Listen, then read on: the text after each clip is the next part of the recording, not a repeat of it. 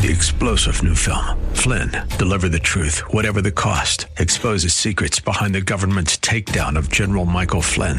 Flynn knew what the intel world had been up to. He ordered the first audit of the use of contractors. This set off alarm bells. He told the truth. He was the most dangerous person for Donald Trump to hire. They had to get rid of Flynn.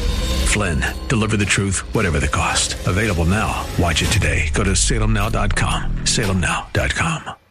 Well, welcome back. 602-508-0960. Feel free to call in. Anything on your mind you want to discuss, we are here for that. I told you there was this interesting piece over at Real Clear Politics I wanted to run by y'all and get your sense of it. It's interesting, and its springboard is about Ron DeSantis just not cutting it. And if your memory can go back to the beginning of this year, he was all the rage. I mean, it was Ron DeSantis everywhere all the time as the next potential nominee, and that it would be him and Trump going neck and neck, fork and tongue, hammer and tongue.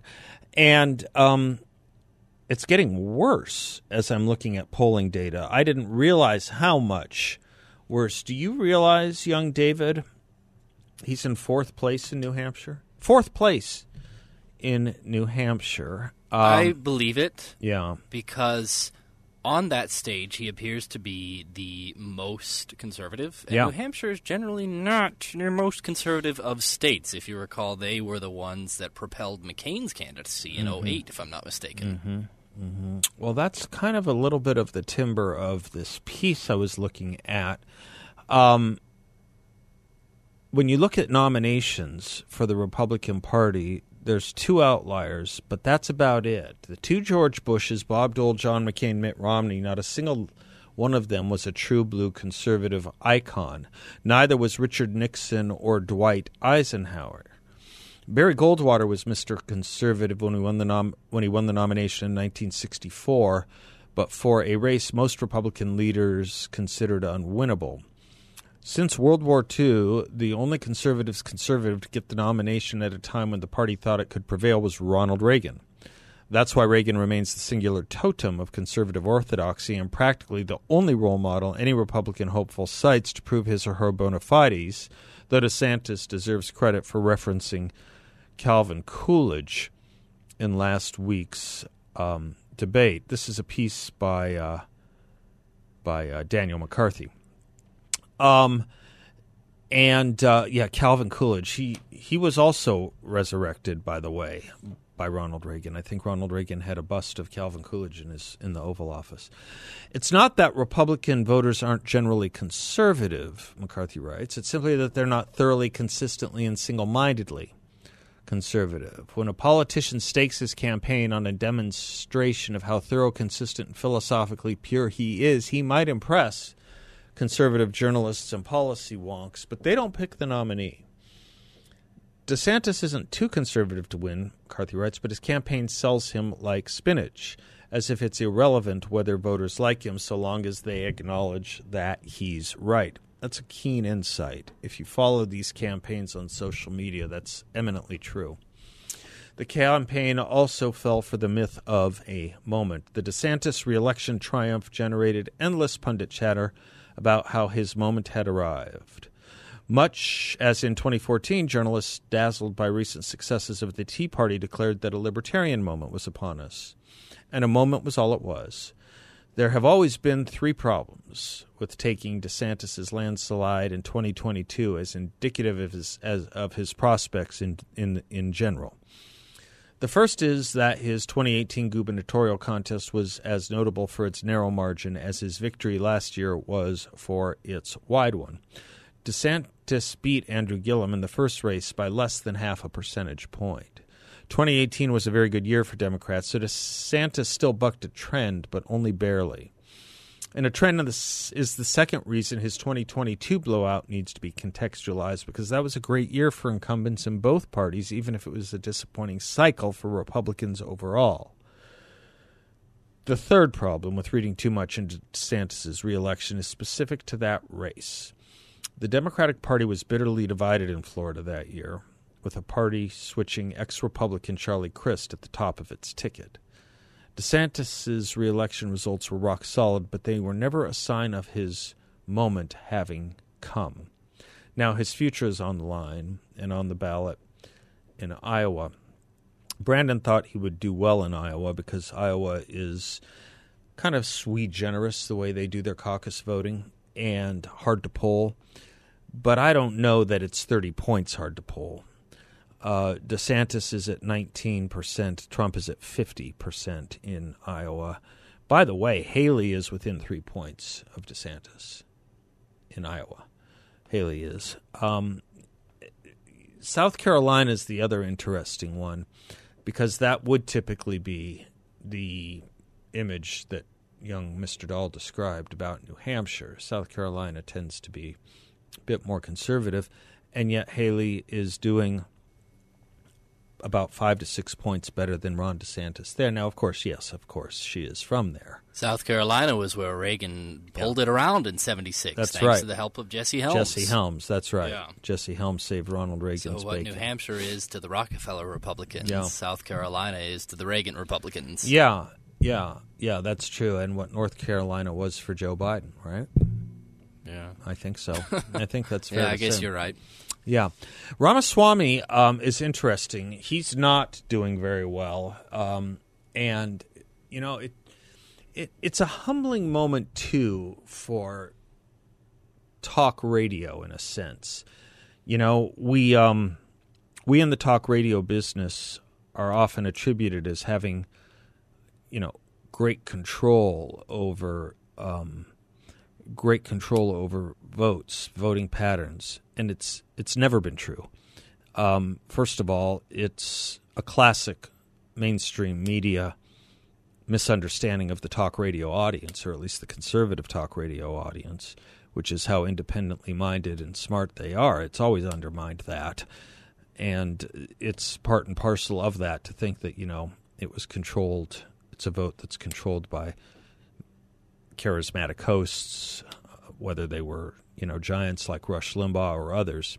It never has been because, again, people are independent-minded. The audience is much more independent-minded than the mainstream media ever understood, much more smart. And what we tend to be, use the word we advisedly, but what we tend to be are pretty good readers of the mood. We can't really and don't have the ability, nor would we have the vainglory to think we had the ability to tell people what to do, but we have ears.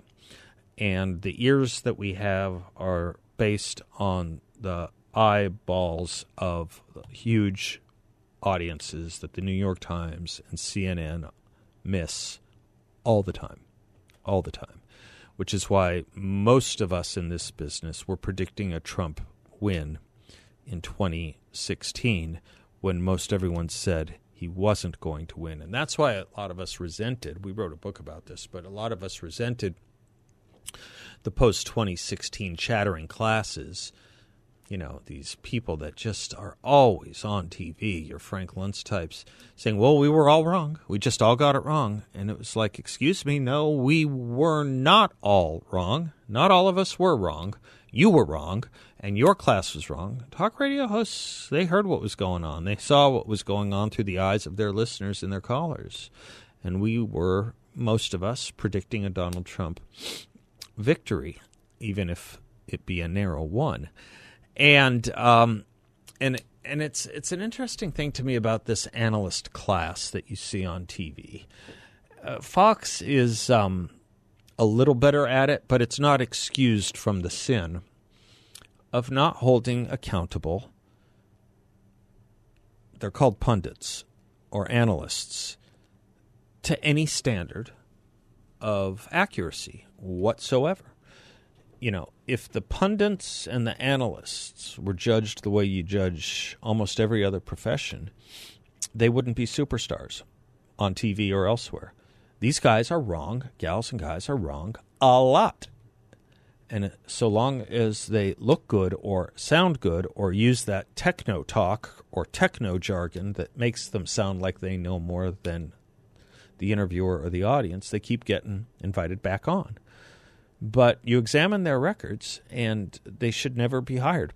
The other thing I want to say about the DeSantis campaign, and maybe the obituary is too early, maybe it's too soon, but I will say this too: as just someone who's been in and around these things for a long time, you can sense the candidacies that carry with them great, overwhelming amounts of arrogance, and it's a turnoff. It just is. It's a real turnoff. Humility goes a long way in politics, a long way. You have to have an ego, but it goes a long way. None of these rules, nothing I said in the last 10 minutes applies to Donald Trump whatsoever. He is just totally sui generis. He is a total outlier to everything I just said, but everyone else is involved in what I said. Be right back. Is that Martina? Yes, indeed. Martina McBride? Yes. Dubbed into singing with Dean Martin? Why do you know that Dean Martin wasn't dubbed into her singing? Yeah, right. Right, exactly. You could do that with AI, I suppose. Yes. This isn't... Next year, yeah. John Lennon and Dean Martin. Yeah, I suppose so. There are good uses to... there are helpful uses with AI. In fact, and someone sent me this the other day. Do I still have it? Or this morning, maybe it was. Yeah, I think I can do this. As I say, there are uses for AI. You know, a lot of people couldn't quite understand, and I don't know why, but, you know, some people, you know, need the repetition, I suppose. Couldn't quite understand, like Saturday Night Live couldn't, but, you know, they're a comedy show not to be taken seriously anyway.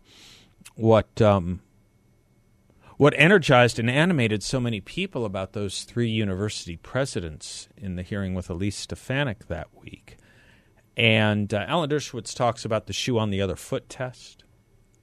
AI gave us the shoe on the other foot test with Elise Stefanik. I don't know if you heard this or saw this, Bill. Let me see if I can pull it up and if it works.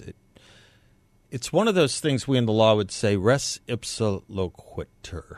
The thing speaks for itself. See if I can. Yeah, bear with. Just replace the words that Elise Stefanik used with the president. Ms. McGill, at Penn, does calling for the genocide of black and brown people violate Penn's rules or code of conduct? Yes or no? If the speech turns into conduct, it can be harassment. Yes. I am asking... specifically calling for the genocide of LGBTQ people, does that constitute bullying or harassment? It is a context-dependent decision, Congresswoman. It's a context-dependent decision. That's your testimony today. Calling for the genocide of Muslim people is depending upon the context. That is not bullying or harassment. This is the easiest question to answer yes, Ms. McGill. Yeah, that's what AI can do. You can just replace the word Jew with LGBTQ or black or African American or Muslim. And then, as I say, res ipsa loquitur. It's an interesting question why these standards just cannot be singular. It's a really interesting question. Anyway, we've spent enough time on it. I just, when you were talking about AI and its benefits, it does have them, as anything does. Mike Johnson, the Speaker of the House, you know, what a well-spoken man he is.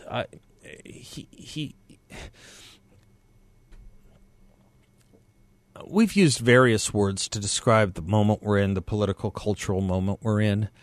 I like the word frenetic. I like that we're feeling. I don't like that we are. I just like that use of that word. I think it's pretty descriptive that we seem to always be put in a frenzy where things aren't quite as stable as we think they should be.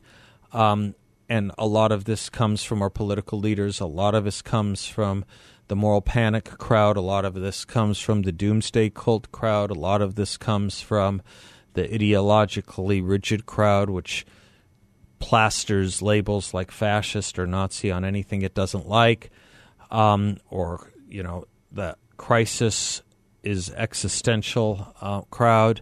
The use of that language to have us always in a state of unsettledness, and I think frenzy is the right word, frenetic, meaning an unhealthy mind. And, Mike Johnson, Speaker of the House, Mike Johnson, you ever listen to him talk, whether it's at an interview or whether it's at a press conference or whether it's in a speech, this man just exudes calm. It's like listening to Charles Kuralt or someone like that back in the day. He just examples, evidences, and exudes a calmness that's really, worth making honorable mention of, I think, because it would be easy not to, given the times and given all that's thrown at him. Point one about Mike Johnson. Will he disappoint at some point? Sure, every political leader does. But, just for that alone, his steady stream and calm, it's appreciated, isn't it? We could use some more of that.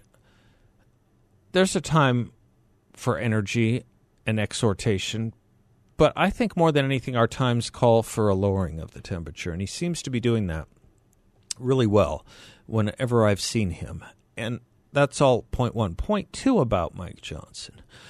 You may remember when he was nominated by our caucus or voted in by our caucus, well, really the whole House of Representatives, I suppose, is how you would accurately say that, when he was elected Speaker of the House of Representatives by the House of Representatives. All the liberal commentary from, Bill Maher to the MSNBC crowd to you name it, the entire warp and woof of the liberal commentariat were all on about what a fundamentalist he was and what a lunatic his religious beliefs were, how lunatic his religious beliefs were. And this is, again, the coming of the handmaiden tale. Nothing like that true. Just none of it bearing out at all. At all. I mean, it's much like, it's a little harder to make this comparison, but it's apt. In the sense of, does anyone just step back a moment with all the Trump dictator stuff and just step back for a moment and say, in what sense, when he had 4 years, 2 with a Republican Congress, in what example can you show me of dictatorial powers were exercised? Name one. Name one. The things that he might have done that a lot of us wanted him to do, which wouldn't have been dictatorial, he never did. For example, using the Insurrection Act during the riots of 2020, a lot of us wanted that. He didn't do it. Tom Cotton wrote that op-ed in the New York Times arguing he should, and the New York Times fell upon its own sword for having published it. But that wasn't Donald Trump. And I think he had every right to use it, but that wasn't him who did that. Wasn't him. It wasn't he. It wasn't he who did that. Show me the evidence of dictatorial powers, and then we'll begin to take you a little bit more seriously. But because you can't, we won't. We'll be right back. Are global leaders developing solutions that promote freedom and quality of life, or are they creating problems and forcing solutions that only benefit the elite? Midas Gold Group believes it's the latter. From draconian COVID restrictions, the decimation of small businesses, and changed election laws, Midas believes your finances will be next. Under the guise of protecting you, you'll get monetary expansion, national debt, and reduced purchasing power, and their central bank digital currency will virtually eliminate your savings and purchasing privacy. The answer? Convert a portion of your savings or IRA to physical gold and silver. Precious metals are a private currency. They've been used to store wealth throughout history. Thousands of you have trusted the veterans at Midas Gold Group, just as Seb Gorka and I have, because they are fighting for your financial freedom and privacy and have been doing so for years. Call Midas Gold Group today at 480-360-3000. That's 480-360-3000. Or visit them online at MidasGoldGroup.com. MidasGoldGroup.com. Thank you to 2 listeners specifically. One of them came by the office today and brought a cake. Mr. Bill, are you aware of this? Brought me a cake. And I have a complaint about my staff, the staff, not my staff, the staff here. She brought the cake because she said I often will complain about what the staff does with food items that are brought here, that they, will go crazy on them, like Tom and Jerry on a ham bone, but leaving all kinds of detritus and half portions, and we won't have to repeat the Cheesecake Massacre. If you're young David, you don't put the box lid back down so that it desiccates. So she brought me a cake in a box, professionally made. Wow. Yes. How come I didn't see about this? Oh, you will. Good. Because someone took it and put it in the kitchen. Oh. Yeah. So somebody decided that your gifts were their gifts. Yes. That's the rule around here, I have learned. Anyone who's not using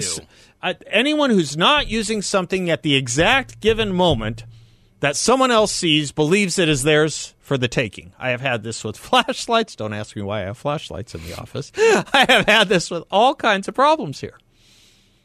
So I guess, Mr. Bill, the rule is if someone brings you something that you think you might want, don't tarry. Go right to it. Because it will become soon a tragedy of the commons. I'm always willing to have cake on air. We'll tell the audience how good it is, how good they're missing out on it. You're throwing a party tonight. I am indeed. What's the bill of fare? You're always more than welcome to attend. I can't make it, but you thank you. can't attend. I can't, but thank you. My goodness, that's it. Next time, your place. What will I be missing? Well, we're going to take a tour of continental Europe, if you will. We've got some truffle salami and truffle cheese. What's truffle salami? Made with truffle oil, so it's sort of like the... You made the salami with truffle? No, of course not. Okay. Trader Joe made it. Oh, okay. All right. What is he is often known? Trader Jose. Yeah. Blue cheese stuffed olives, spicy pickles. Do the olives so we have sort of a pickled plate, Wait, so you eat the olives on their own? They're not placed in a drink? Which they could be. No, we could make martinis and put them in, I suppose. We got the pickled plate, with the pickles, the hot pickles, normal pickles, and the olives. We have a truffle plate with the truffle cheese and the truffle salami. Yeah. I didn't get any nuts or anything, but I did get little onion crackers. They're little. They kind of look like a swirl, and lots of cheese. Do you know what a great cracker, underestimated cracker is? A Triscuit. A Triscuit is an undervalued great cracker. And if I could suggest, it's probably too late for this year's party, but maybe for next year's, I want you to consider deep-fried stuffing. Oh, gosh. Think about it, with dipping sauces. Deep-fried stuff. I don't think I could deep-fry any. Well, that's not even all of it, because our guests are bringing hors d'oeuvres of their own. Yeah. Okay. It'll be a collaborative effort. Sounds lovely. You've heard me talk about the phenomenon known as Gell-Mann amnesia, where you read something in a newspaper that you know something about because it might be about you or about something you have expertise in, and you know how wrong, you see how wrong it is in various parts, and then you flip a few pages and start taking seriously some other story in the paper, thinking that, basically you've forgotten how wrong they were about the thing you know about, but you implicitly assume that they're right about anything else and everything else they write about when they aren't. I want to give you an example of it when we come back. We'll be right back. What? Is it because of the turtle doves you think this is a Christmas song? No, this is a Christmas version. I bet you had no idea there was a Christmas version. No, I sure didn't. Did you hear them singing Silent Night at the beginning? And the bells in the background? No, good for you. Yes, they had a Christmas version of this commercial in 1978. Coke was always great about that. That's the famous Santa Claus that we've come to know, right? That was an invention of Coca-Cola. Thank you, Coca-Cola. Otherwise, we'd have... right? That Saint famous Nicholas. image of Santa Claus, that's a Coca-Cola production. Pierre Noel, yes. Isn't it? Yes, yeah, yes, no, I'm yes, pretty sure it is. We would have all of these European traditions, yes. Thank you, Coca-Cola. Sinterklaas and all that. Yeah, it's a fascinating story and history. I said 2 listeners I wanted to call out. You have a letter I got from another one. You impress me because you think I can read. Read this letter. This warmed my heart like nothing. This was addressed to you and delivered this morning. Yeah. Dear Seth, my name is Joe Meyer. I'm a Los Angeles transplant of 5.5 years and an avid listener to your show. I'm pretty sure I discovered your show within a week of moving to Phoenix. I am sure of one thing, though, that I was blown away, pun intended, I guess, because of the great trumpet bumper music. Because I was a professional French horn player in Los Angeles for 40 years and extremely fortunate to have been part of the TV, film, and orchestral community of your choices for bumper music. It makes me smile every time I hear them. This brings us back to an enclosed CD. This CD was released about 4 weeks ago. From the minute I started hearing cuts from it, I knew it would be just for you. Jeff Bonnell arranged and along with Wayne Bergeron produced this CD. The always amazing Jerry Hay. Wait, who arranged? Who arranged? Jeff Bonnell. Oh, okay, go on. The always amazing Jerry Hay also lent his considerable talent to the CD, arranging and producing the last cut, Roof Garden, as you will read in the liner notes. If I have the correct timeline, you studied trumpet at the Claremont College in the 80s, and you may have studied with one of my dear friends and trumpet teachers, Robert Caron. I know you're a very knowledgeable musician and trumpet player and will immediately hear how crazy good this CD is. I'll never be able to thank you enough for the thousands of hours in talk and intellectual discussions that you have shared over the airwaves. All right, that's very sweet. Would you like me to finish it? Nah, it's getting to be too complimentary, and I get embarrassed by that. But it was a very sweet thing. And yes, Robert Caron, it's a beautiful CD. I have here enclosed the CD that was in the package, Los Angeles Trumpet Ensemble. It's beautiful. It's beautiful. On this CD are Jeff Bonnell, Wayne Bergeron, John Lewis. I'm turning into NPR. Yes. Let's stick with the main point. It was so fascinating. I have such esteem for teachers. I could read it again with a whisper. It's okay. I have such esteem for teachers. They really should be recognized. Great teachers should be recognized. They should be recognized and rewarded, and I've been blessed with several of them. And I have been kicking myself for years that I could not remember who I did a couple independent studies of trumpet with when I was in Claremont. And son of a gun, this guy got it. It was Robert Caron, Bob Caron. He was an associate or an assistant professor of trumpet at Pomona. And at the Claremont colleges, you could, take courses and cross-register, and they shared departments and stuff. So, I took several courses at Pomona, but one of them was with this trumpet teacher, Bob Caron. And there's no way he'll remember me, I don't think. He probably had thousands of students, or at least many hundreds. And but I do remember one particular end of semester moment with him when it was time to submit my grade. He said, "Should I have a sense of humor about this?" Such a great way to put it. Should I have a sense of humor about this? And he was kind enough to do so. Great musical trumpet teacher. And yeah, he was my guy in Claremont. And I'd been kicking myself I couldn't remember his name. So thank God that we did get it, and that was a very nice second thing from a listener today that came in through our front door, came in through the transom. David, let me tell you something about the way the music industry works, which is why you're having a hard time finding the answer to who the trumpet player was on the what was it? Ray Anthony's Christmas Trumpets. Yeah, the reason you're having a hard time finding it is you are sending and finding who was in his regular band.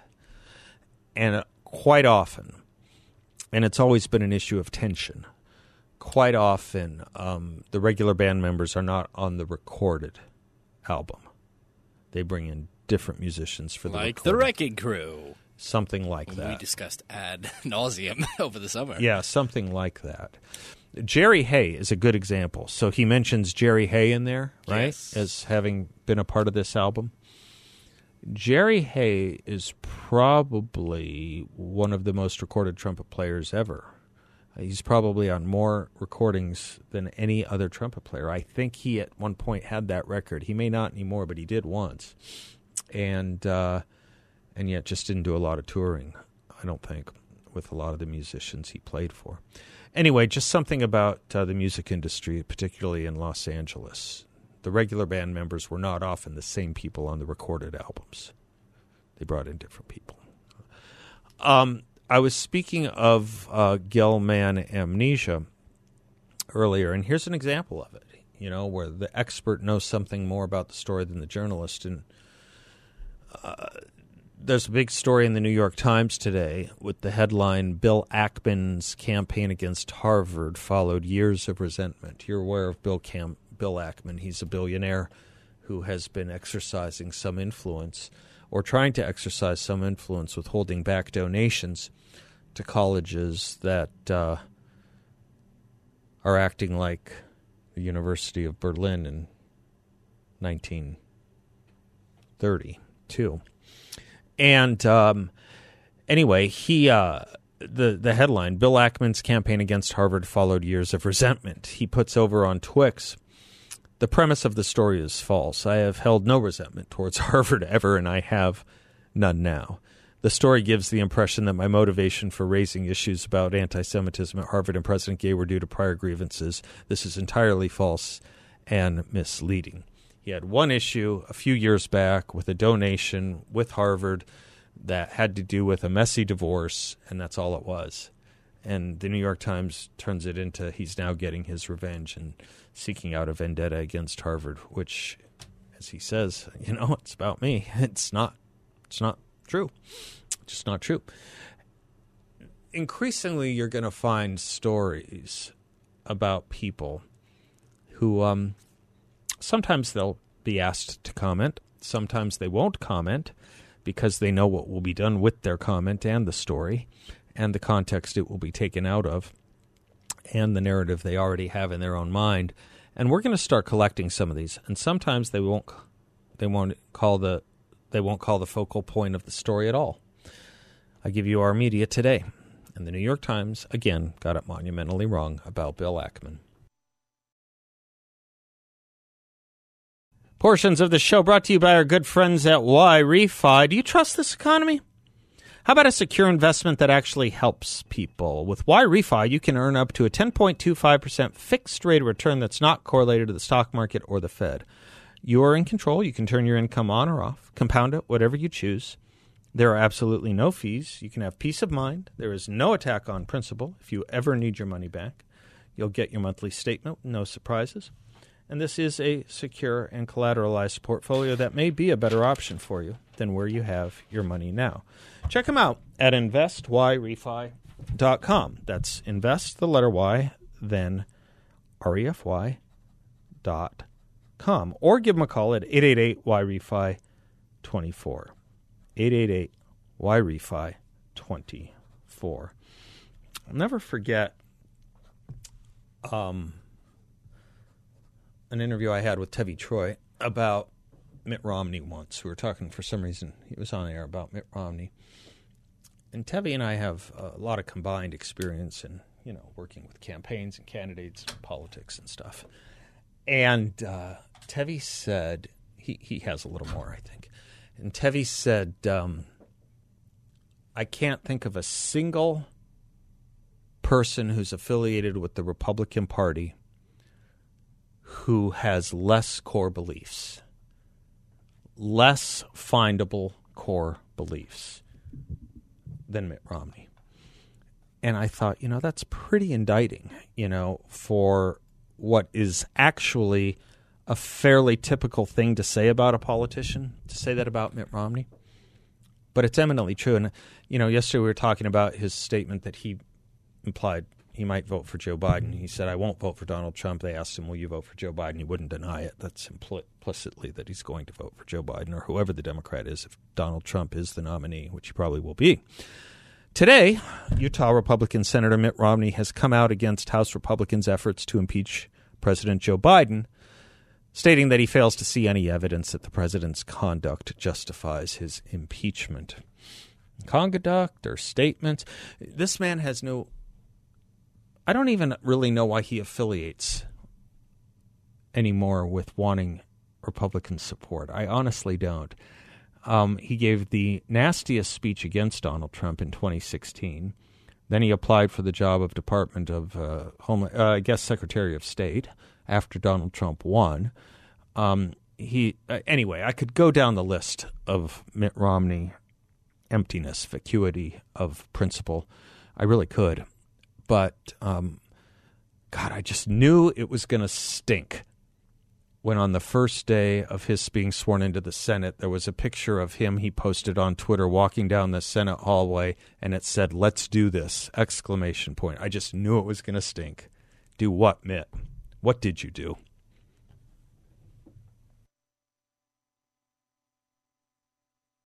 Three-star General Michael J. Flynn, head of the Pentagon Intelligence Agency, knew all the government's dirty secrets. He was one of the most respected generals in the military. Flynn knew what the intel world had been up to. He understood its funding. He ordered the first audit of the use of contractors. This set off alarm bells. The explosive new documentary, Flynn, Deliver the Truth, Whatever the Cost, uncovers the facts behind this scandal. Flynn told the truth. He was the most dangerous person for Donald Trump to hire. I find out the worst enemy that I'm going to face in my life is right here in America. They took my assessment and they wanted me to change it. And I was like, I'm not changing it. They had to get rid of Flynn. With in-depth interviews, archival footage, and never-before-seen personal records of the man behind the headlines. I just felt like I was drowning. Flynn, Deliver the Truth, Whatever the Cost. Available now. Watch it today. Go to salemnow.com. salemnow.com.